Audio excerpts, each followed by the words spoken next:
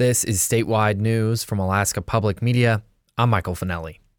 Birth and death rates declined in Alaska in 2022. The Alaska Department of Health released its annual report on trends in both last week. The report shows that birth rates have been slightly down in the state and that the death rate has decreased after a rise during the COVID pandemic. Dr. Ann Zink is Chief Medical Officer for the state. She says it was good to see improvements. But she says stressors like the pandemic have likely also pushed overdose rates high. She says 2022 was the first year that the number of deaths from overdose surpassed the number of deaths from suicide.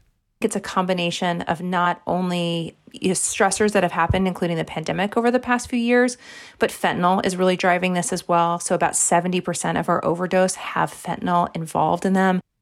She notes that in Alaska, one of the biggest sources of years of life lost is from accidents. The years of life lost is down from last year, but it's generally risen over the past 5 years. And I think that there's a lot that can be done there, everything from suicide prevention to opioid overdose prevention to wearing a helmet to not driving drunk. The report also notes marriage and separation rates. Marriage was slightly up in 2022.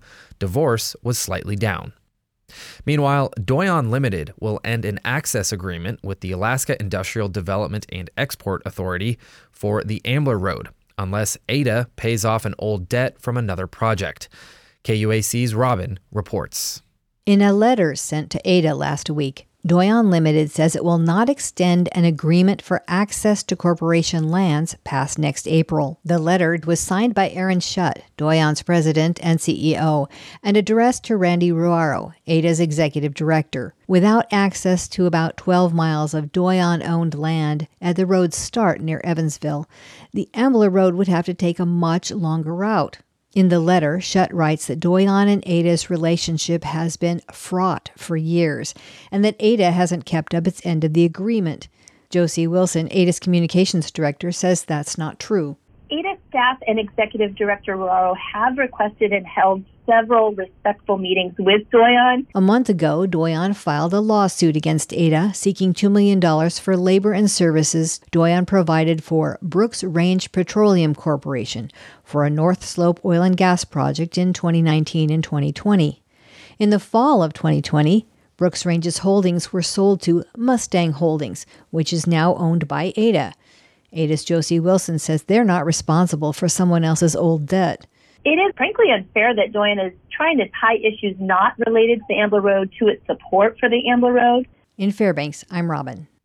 This is Alaska Public Media. The Alaska Morning News is brought to you in part by Span Elite, providing same-day shipping of groceries from Anchorage to rural Alaska. Online ordering at spanelite.com. Support for NPR comes from NPR stations. Other contributors include Charles Schwab, committed to putting clients first, with financial consultants ready to serve clients and 24/7 live help.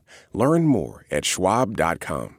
And the listeners who support this NPR station.